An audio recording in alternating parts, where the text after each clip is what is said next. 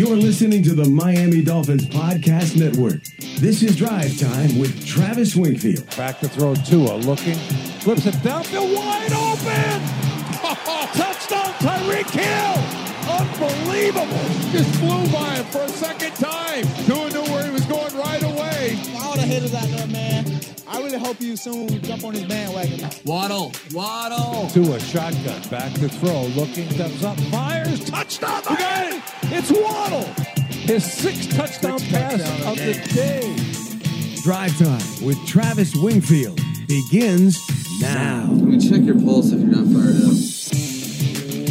What is up, Dolph fans, and welcome to the Drive Time Podcast, part of the Miami Dolphins Podcast Network, covering your team, your Miami Dolphins. How's it going, everybody? I am your host, Travis Wingfield, and on today's show, more combine prep. We're going to finish the top 100 on offense with the wide receivers and offensive line. Plus, we go around the web and catch up on some good content worth your time to go check out. From the Baptist Health Studios inside the Baptist Health Training Complex, this is the Drive Time Podcast. That's another Miami Dolphins. We have a lot to get to on the show today, talking combine prep, finishing up the offensive side of the football, and the players we're watching for the purpose of those 3 day 2 picks, 1 in the second round, 2 in the third. But first, I spent some time this morning on the Google machine on Twitter, wherever I could find some material from some of my favorite writers and publications, and I found a couple. And first, this goes to a point that I've been making here on the podcast, really since I started, and it's just gotten better, so continuing that theme. But the process of roster building through the draft, trades, an aggressive approach to the veteran market on the heels of a couple of really good draft classes back in 2020 and 2021. And you might say, hey, 2020's first round wasn't great, but you also got Brandon Jones, Robert Hunt, and Raekwon Davis out of that, so, and your franchise quarterback. So a pretty good draft class there, if you ask me. But also how this team really seems to have its finger on the pulse of its own self-scouting, but also what the market has to offer. And that's before we even get into the cap wizardry, Brandon Shore, shout out here on the podcast, that helps Grier and his staff maintain flexibility to address the needs that have been decided upon from the coaching and scouting staff. And Grier is so adept at getting what his coach needs that flexibility really helps him do that. Let's go ahead and play some sound here from Chris Grier on that one, and what was one of my favorite sound bites from the end of the year press conference, and really in general. And just real quick, this is Chris Grier. The question was posed to him through the lens of free agents at the linebacker position, which you'll hear him divulge on that point as well. But the laugh right here is what really gets me. Yeah, we always have flexibility, and we've done a lot of work to make sure we've maintained that. So what it is right now is not what it will be at the start of the season. So. For us, well, like I said, we're going to keep going through a process here of evaluating everything. So I think guys, especially the defense second half of the year, played really well. We were just talking about when Bradley came on, our analytics just ran a study for us, and we moved into like the top 10 of the top 8 of like 6 of our 12 metrics we really value for defense, just his impact coming in. So, and that's run and pass. I know everyone likes to look at everything, but he's in. And on the exit meetings today, some of the defensive guys were talking about how cool he was and what a good guy and work ethic, toughness, leadership. So I think with all that, we look at it all. Landon Roberts did a nice job showing leadership. Baker, Duke, all those guys. Channing, we're excited for his future in terms of development, which we kind of expected that this year, that he would be more of a special teams guy. And so I think where we are, and Sam did a nice job on special teams. I don't want to leave anyone out, but we're going to, that position, because I know you're asking because there are a lot of free agents in that position, but we'll just keep doing our work and filling the holes like we always do. The reason I get a kick out of that and played that audio for y'all is because, it's just commonplace now that you have folks that cover the game that don't understand the questions they're asking to these people that do this stuff for a living. And so when you say, the Dolphins don't have cap space, understand how it works and that the Dolphins can create that cap space, which caused the GM to laugh at that question. So the point here about working hard to maintain that flexibility It's a puzzle that frankly fascinates me across the league, how all of this gets put together each year with your finite level of resources. Everybody gets the same resources. Go build the best thing you possibly can. It's fun to watch. It's a big part of why I think we're all fans of this sport and of this league. But I think the Dolphins have found their secret sauce here with Chris Grier, and the process continues to be really good. I contend that you can't give me 10 teams that have drafted better since 2016, and go ahead and throw your arguments about the first round 2020 or the 2017 draft class. But also, when you do that, make sure you look at every other draft in the NFL and realize how common that is and how uncommon it is to have draft classes like Miami has had. In fact, I would push that number closer to 5. You can't give me 5 teams that have drafted better than Miami since 2016. Tunzel, X, and Drake and Grant in that first year, that is a phenomenal draft class. 2017 was terrible. 2018, I mean, I know we traded him away, but you got Minkah Fitzpatrick, Mike Gesicki, Jerome Baker, Durham Smythe, and Jason Sanders. That is a loaded draft class. It's fantastic. Then Christian Wilkins, Andrew Van Ginkel, and Myles Gaskin. I know, that kind of tails off towards the end there, but to get a Pro Bowl level defensive tackle and a really good special teamer / situational rusher in a draft class where you kind of put your eggs in the 2020 basket by moving down and moving those assets to the future, it's a great draft class based upon the resources you had. Then 2020, Tua, Big Rob, Raekwon, Brandon Jones mentioned that. Then 2021 is the coup de grace, Jalen, and Javon. What an outstanding draft class that was.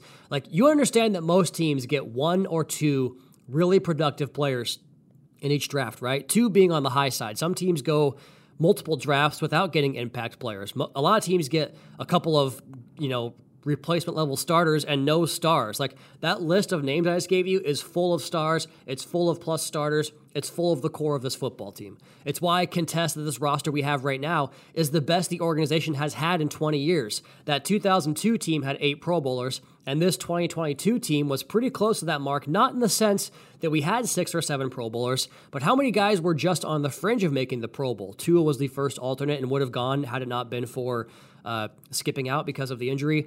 Waddle was right there and frankly should have gone over Jamar Chase. Christian Wilkins should have gone too if he was, a defensive tackle, not a defensive end.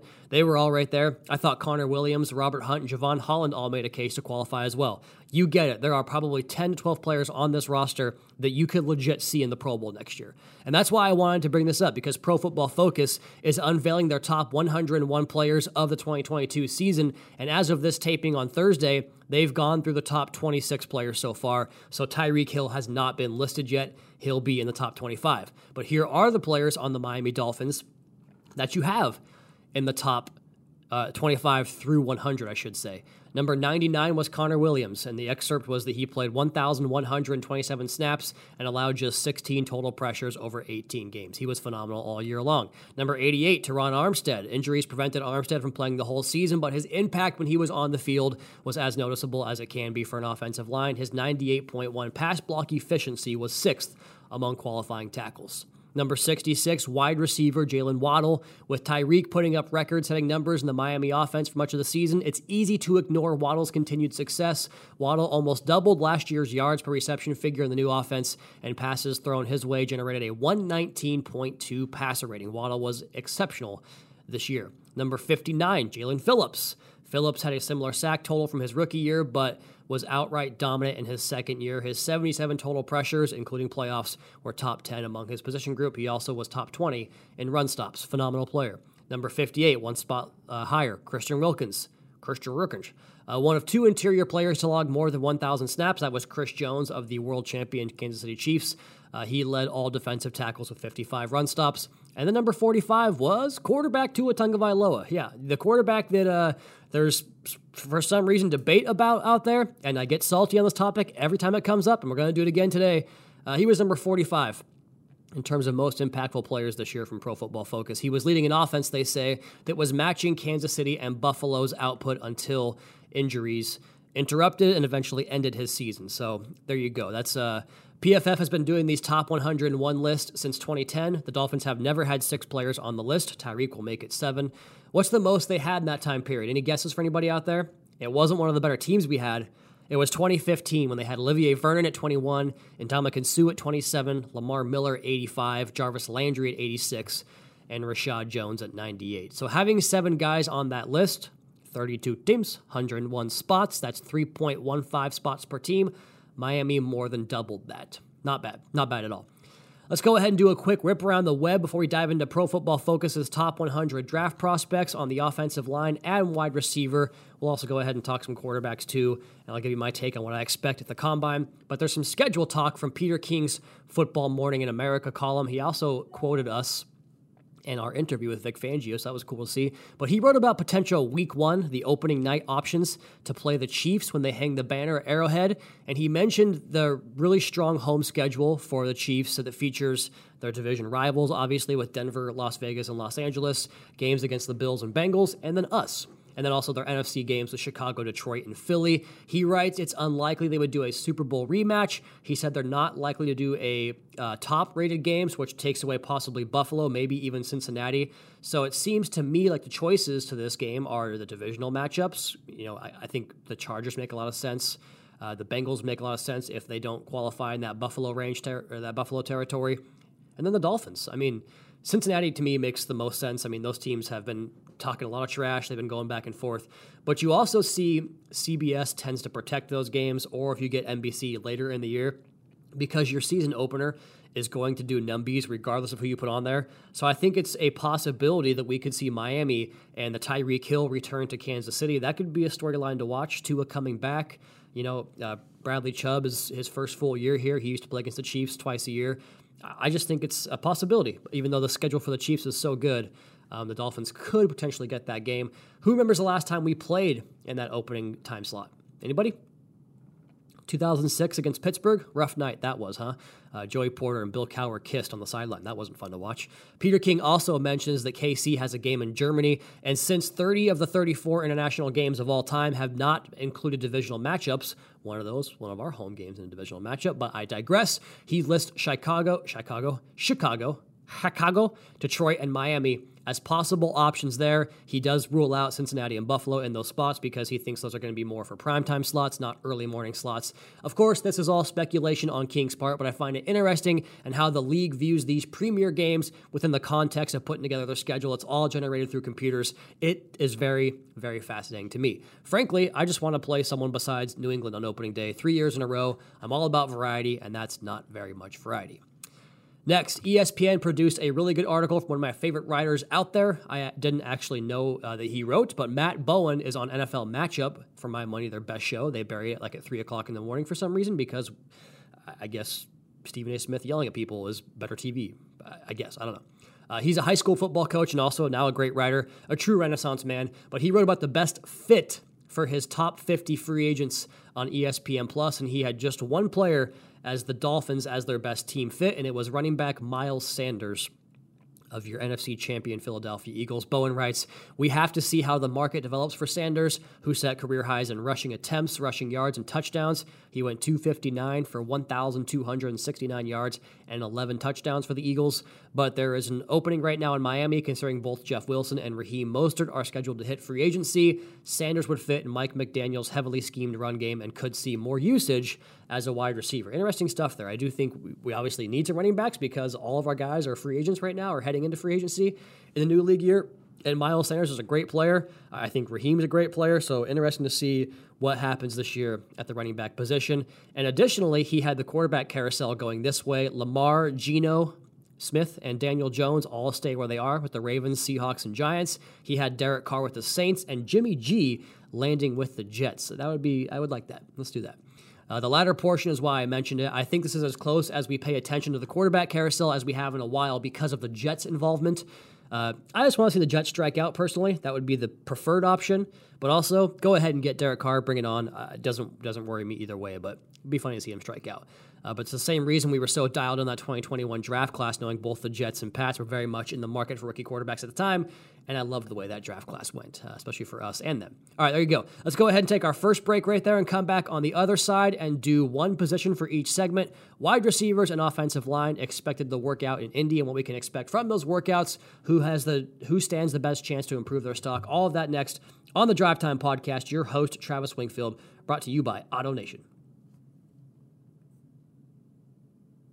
Are you on the hunt for a new home this spring? but don't know where to start? Fisher Homes is your solution. Your new home should reflect you, from the front door to the kitchen and even your outdoor space. Start your journey by selecting your ideal home site, like in a cul-de-sac or that's tree-lined, and then choose from a variety of expertly designed floor plans. Bring it all together at our Lifestyle Design Center. Let Fisher Homes be your new home solution this spring and start making memories at FisherHomes.com.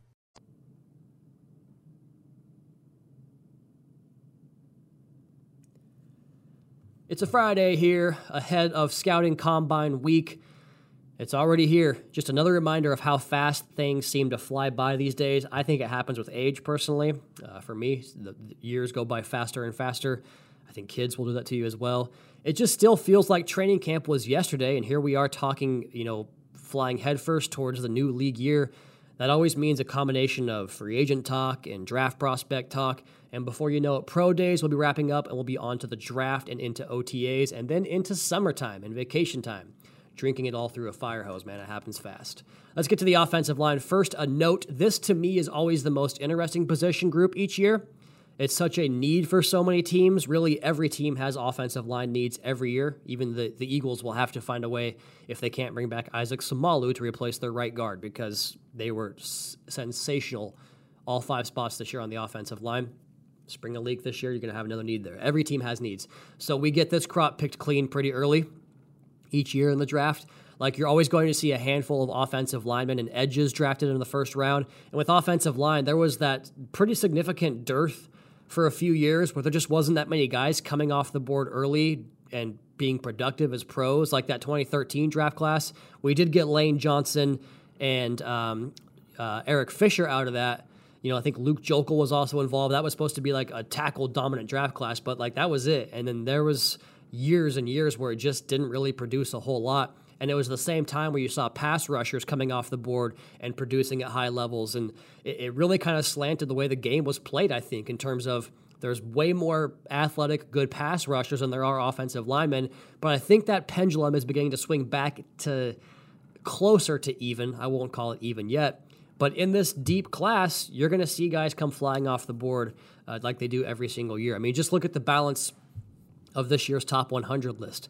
You've got 13 total offensive linemen in there. 8 of those guys are top 50. If the players went off in this order, that's 8 players gone before Miami comes up on the clock. So there's not really a lot of sense in spending tons of time on the guys that are pretty much locks to go top 25. You get surprises every year. But we know that Johnson, Skoronski, Harrison, Torrance, those guys are going to be first-rounders. You get surprises, but you're going to hear those names fast because, well, A, they're top-level prospects, and B, again, the offensive line demand across the league is so great every year. It's why, to me, landing 2 bona fide stars at their positions in Teron Armstead and Connor Williams last offseason is such a win at that position group. We were just unfortunate with production and injuries. From the younger players on the offensive line, we saw one guy really assert himself as a bona fide, star in Rob Hunt, and then Austin Jackson and Liam Eichenberg battled injuries. If you can get, a good jump next year from one of those guys, or Rob Jones, or whoever it might be, that would be a massive, massive boon, but there's still some things to sort out on the offensive line. So with that, let's go ahead and get to it, and let's do these ones early, quickly, because like I said, you're going to see 5 or 6, maybe as many as 7 of these guys go off the board in the first round. I think you could go all the way through PFF's 44th ranked player, Darnell Wright, which is the 7th offensive lineman on their list. The number 9 player overall is Paris Johnson from Ohio State. Remember what Mekhi Becton did a couple years ago? That's what Paris Johnson is probably going to do. He's a 5-star recruit, and I read that when he was a junior in high school, he posted combine numbers or workout numbers that would have ranked 5th at that year's combine, 2018. It's absurd for a high schooler. Length, get off, anchor. He has every single tool. He's going to blow the combine away.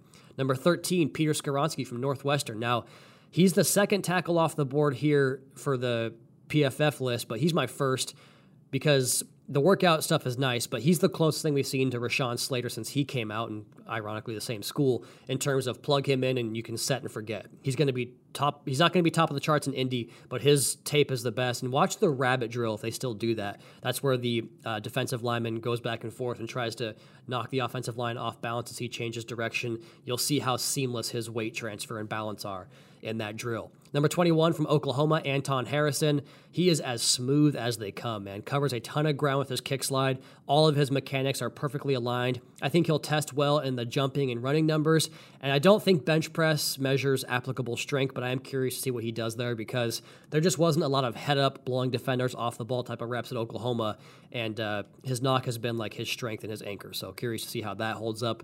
If you see it at all at the Combine, I don't think you really do because it's more of a underwear Olympics. Number 24, Broderick Jones is a tackle from Georgia. I think he's going to time incredibly well because of the training portion of the calendar. And I say that because you go back and watch his tape and he like rolls his jersey up. Dude's got like 6-pack abs at 300 and whatever 20 pounds he is. With no fat on him, I just think that there's functional strength on tape, and the ability to kind of trim that down and run well is more about your training. And I trust that he'll do that really well. And if he does that, he could shoot in the top 15. Probably does, if you ask me. Osiris Torrance from Florida is far and away the best interior offensive lineman in this class. Scheme diverse, has the look of a classic man-power scheme road grader, but I think if you put him in a box, that would be a mistake. I think he'll show you just how athletic he is and how quick off the ball he is with excellent jumping and running numbers next week. Osiris Torrance also was great at the Senior Bowl.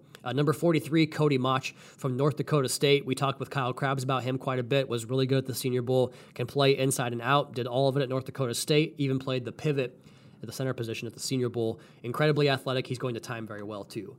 Tackle Darnell Wright, talked about him from Tennessee. Really good player, pure strength. His snatch trap move, I should say, where he just goes out and gets the pass rusher and kind of just pulls him to the ground, like use that lean against those guys. It's flawless. He uses it all the time. He was a brick wall at Tennessee. I think one of the biggest names to watch because I don't think he'll time well, but if he does, it'll catapult him well into the first round. Big week for Darnell Wright. Cooper Beebe from Kansas State, admittedly not familiar with his game or his tape. It'll be a surprise for me, as it is for you, but number 49 on their list here of top 100 players. Number 55, Minnesota's John Michael Schmitz. He's an interior offensive lineman. I thought he showed you the quickness off the ball in Mobile with regularity, reaching some of the best defensive tackles with consistency during that whole week of practice. He could push to be the second interior offensive lineman off the board with a good week in Indy, and I think he can do it. Number 71 overall is tackle Matthew Bergeron. Again, Kyle Krabs, you heard him. He loved Bergeron's tape from Syracuse. Tons of good tape in pass pro. I think his on-field drills are the more important aspect of the Combine for him, more so than his testing metrics. I think scouts are going to want to see his change of direction and balance that you get from that rabbit drill again, and also leaning and hitting those bags that they go through. Number 87 is tackle Blake Freeland from BYU. If there's a true outside zone tackle in this class, it's Freeland. I would be really intrigued by him on day 3. I know we don't have a pick until like this 7th round, so you'd have to finagle and move around because it's probably a 4th rounder that's going to be required for a player like Freeland because he needs some development, seasoning, and NFL strength training because he's so quick and so athletic. Just not a lot of good tapes in terms of holding up against bull rushes and power and moving guys in the running game. If he can kind of put that together as part of his game, then he can be a big-time player. Good developmental prospect there from BYU. I like the way those guys are always coached. They always play the game the right way. Number 90, tackle DeJuan Jones. I'm so intrigued by this guy. Another guy who can really improve his stock with a big workout from Ohio State. He's the biggest person in this class. 7'5" wingspan, 360 pounds. And that comes with sacrificial athletic ability. Like, you're not going to be as quick in that regard. Kind of reminds me of Phil Lodeholt years and years ago from Oklahoma. Probably a day 2 pick right now, but if he tests well, it's going to really increase his stock. He was fantastic at the Senior Bowl, too. Number 95, interior Steve Avila from Texas Christian. Also a great Senior Bowl week, had a good playoff run, great mechanics, fantastic pad level and mobility within his crouch and his stance. His pure mass allows him to wall off and pass pro. You couldn't get around him in Mobile, which is obviously a great trait to have, but I'm curious to see how he tests and how that impacts his draft stock. They have number 95 overall, which obviously fits at the end of day 2. Number 96 is Luke Weipler from Ohio State.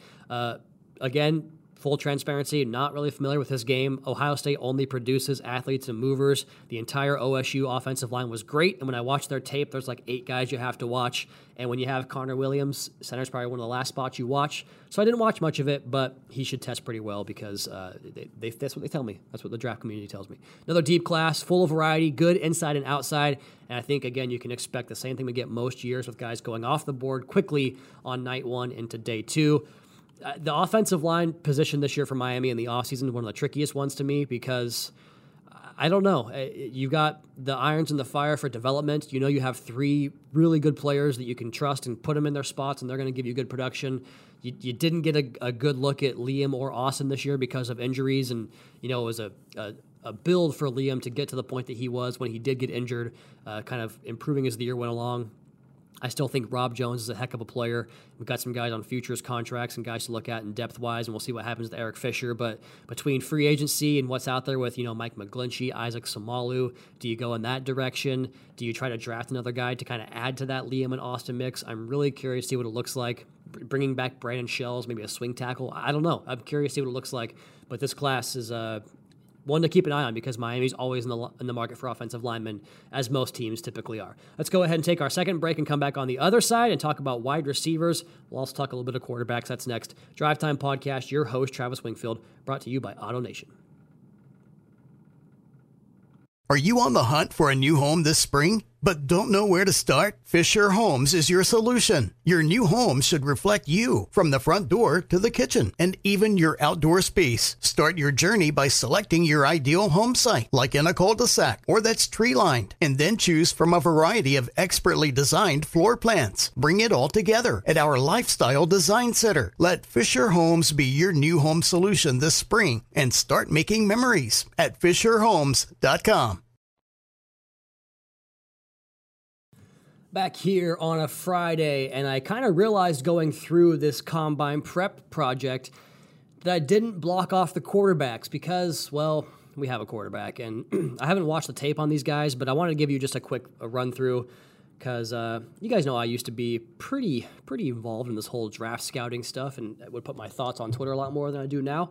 I think a lot of you probably remember that and want to hear more about that. Maybe. If not, let me know too. That's fine. But Dolphins are not going to draft any of these guys in the first round, right? Like that's not going to happen. They don't have a first-round pick.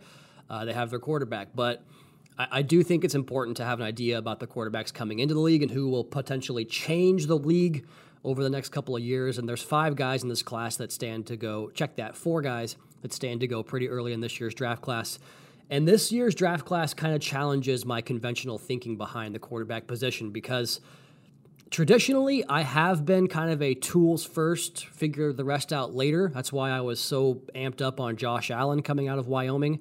I think I was telling everybody that I could, this guy's going to change the way we view quarterback play. I was a huge Patrick Mahomes fan. In fact, I told my buddy, always take Texas Tech in college because Mahomes is just that kind of guy, although the rest of that team was not very good. So I nailed those picks. I was a huge Lamar Jackson fan. The athletic ability that he presented was phenomenal. But it seems like when I try to go towards more of the, playing the position of quarterback, that's where I get myself in some trouble sometimes. Baker Mayfield was really great that way. Didn't really pan out in that direction. I think I was spot on with Josh Rosen, saying I didn't see it with his game. He was too late and just didn't quite get through things fast enough. So you always come down to this thing like, do you want the traits or do you want the tape of the guy? It's Tua because, Tua's not Josh Allen from a physical standpoint, but I'd rather have Tua in the way that he processes and diagnoses defenses and anticipates and his accuracy. I like all those traits from Tua better than I do from Josh Allen. So what's your preference? The scramble off script type of broken play stuff, that equates to like maybe 5% of your total plays on a given Sunday. The true pocket passing is where the game really is won from. And you saw Patrick Mahomes do that in the Super Bowl. You saw Jalen Hurts do that in the Super Bowl. So without having gone through the all-22 on these guys and just watching their college games, on broadcast this year, I have this thought. I think, to me, Anthony Richardson is by far the most intriguing prospect. I would take him number 1 overall. The Bears have Justin Fields. I wouldn't go off of that. But I would take Richardson number 1 if I was the Texans to trade up or got him at number 2. To me, he has the highest upside and the most to work with. I just think that he's a freak.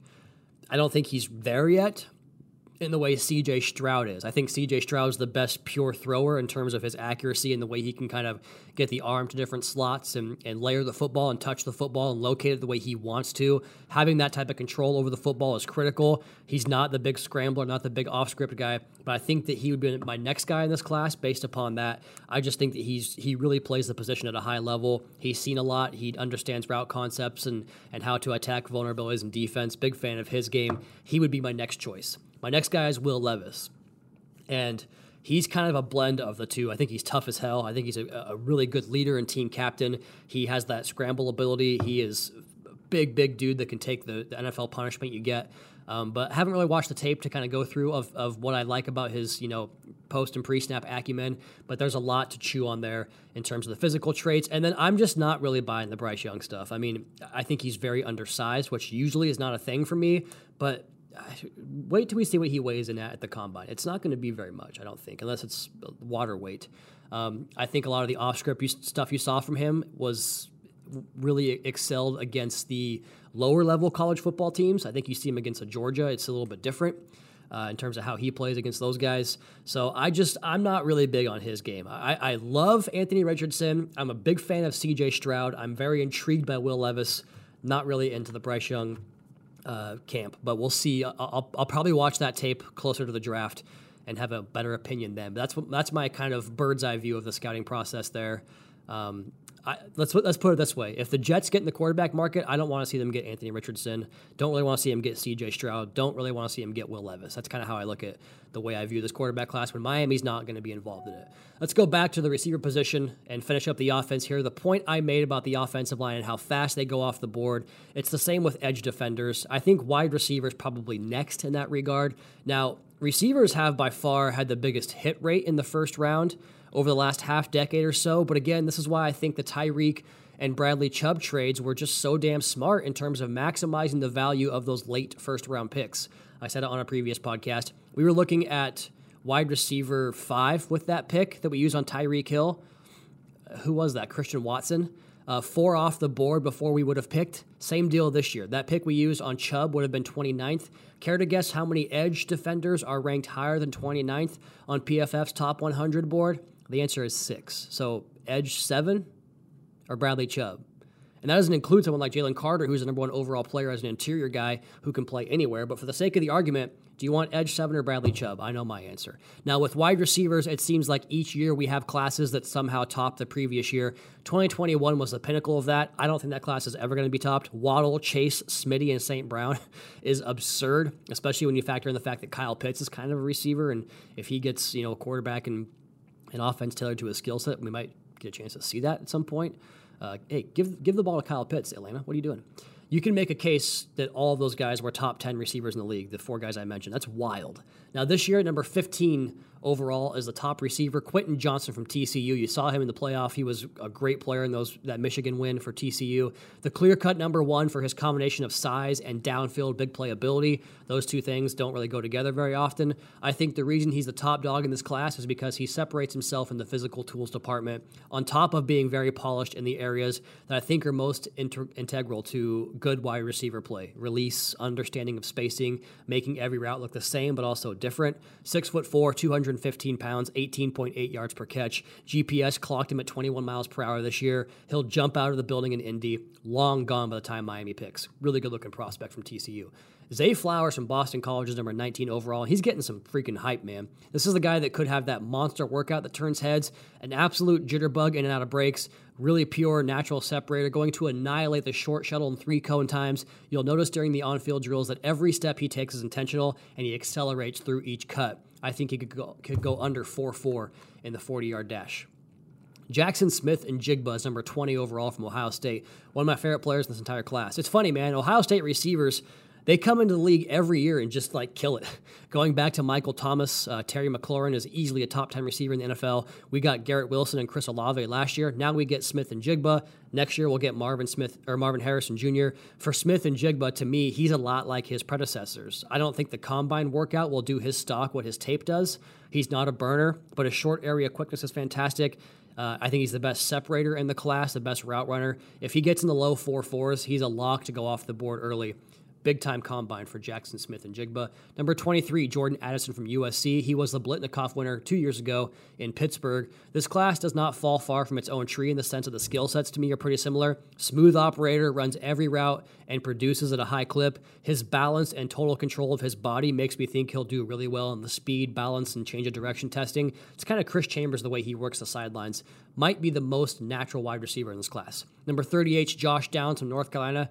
Now we're talking burners. His shake, his ability to throttle down and then hit the accelerator.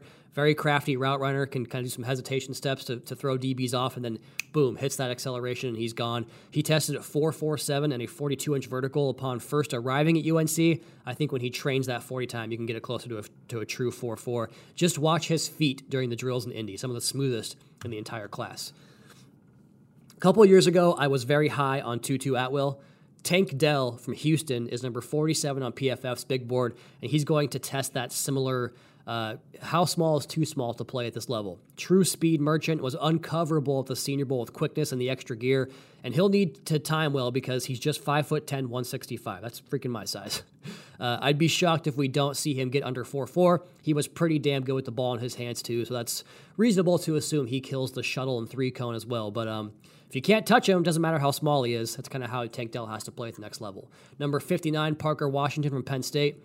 He competed at the opening, the Nike testing challenge, whatever it's called, out of college. Just a 4.6, 140, but 38.5-inch vert, 10'5" broad, and a 4.1 shuttle. Those are low for me based upon his tape, meaning I think he'll do much better. But he was pure electricity this year at Penn State. I did see that he could potentially skip workouts till his pro day because he had a season-ending injury this last season. Number 66, Jalen Hyatt from Tennessee. You probably saw him in the end zone against Alabama during that game of the year. 5 touchdowns for him there. Watch the South Carolina tape, though, and just see how much they respected his tape, putting the roof on top of the defense. He can fly. He needs to test well because his tape against press coverage showed that he needs some seasoning there. He only had 1 catch against press all year. But, man, when they created free releases for him, he was able to access that speed.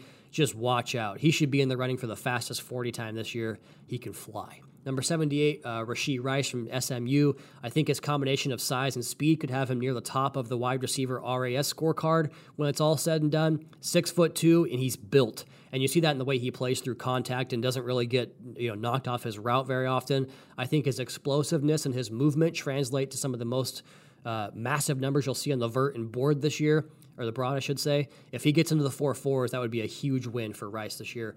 Number 84, Jalen Hyatt's teammate, Cedric Tillman from Tennessee. The perfect complement to Hyatt at Tennessee. He wins with physicality. He'll test better in the strength and speed metrics. 6'3", 215 pounds will attract a team that's in need of a physical X receiver. And then number 89, Jalen Marino Cropper from Fresno State. Again, going to be honest with you guys, not familiar with his tape, but he ran some wildcat, some running back snaps, some slot wide. The Fresno offense really funneled through his game. 5'11", roughly 175. I know that type of versatility paired with good testing times could really boost his stock. So there you go. That's the offense. The last couple of podcasts here covering the top 100 players in this year's draft according to PFF. It's an intriguing class for the receiver position. We'll see what Miami's room looks like after free agency. Both Sherfield and Craycraft are free agents. We've got Ezukama and Sanders heading into year 2. What does the organization feel about them? Obviously, Tyreek and Jalen gives you the best 1-2 in football, maybe of all time. I tend to think this position group in the draft won't present the best value on day 2 compared to what we talked about on Wednesday with the running backs and tight ends, and even earlier with our offensive line segment, but that's always speculation until we get to the actual draft, and it's what always makes the draft so intriguing to me. Interesting class. Excited to see these guys work out. So we've done the entire offense, and I tend to think that that'll be your best bet with the 52nd pick. Who knows? That's not a sure thing, but I think between the potential of Jahmyr Gibbs, Luke Musgrave, Darnell Washington, Cody Mauch, Darnell Wright, that's kind of the vein I'm going to hop into. The way this roster is set up, the way things have gone the last few years, several draft picks for a couple of years, followed by aggressive pursuits of veterans on the trade market. To me, spending your free agent cap you have available on high-level players at cheaper positions like off-ball linebacker, safety, tight end, guard, running back, and then drafting the more premium positions where you can inflict better cost control, that might be the best route here. So from that, I guess Darnell Wright is the only one from that group that satisfies that criteria. To me, this is the trickiest offseason to project from the last several offseasons here for your Miami Dolphins. All right. We have one more podcast before we get to Indianapolis. That'll be on Monday. Then we are going to have a bunch of content from the Combine. I have plenty of big, heavy hitters in the industry lined up for interviews. In the meantime, y'all enjoy your weekend. And if you're around, come out to DCC and help cheer on all of our awesome athletes and participants. It's a great, great cause. It's Saturday, The Fish Tank guys and myself are going to be out there doing a show, I believe, from 10 to noon, doing some content. So come on out. Hopefully we'll see you all there. In the meantime, you all please be sure to subscribe to the podcast on Apple Podcasts. Leave us a rating. Leave us a review. You can follow me on Twitter at Wingfield NFL. Follow the team at Miami Dolphins. Check out the Fish Tank podcast with Seth and Juice. Check out the YouTube channel for media availabilities, Dolphins Today, and all kinds of content up there, including the Vic Fangio sit-down. And last but not least, MiamiDolphins.com. Until next time, fins up, Caroline and Cameron, Daddy.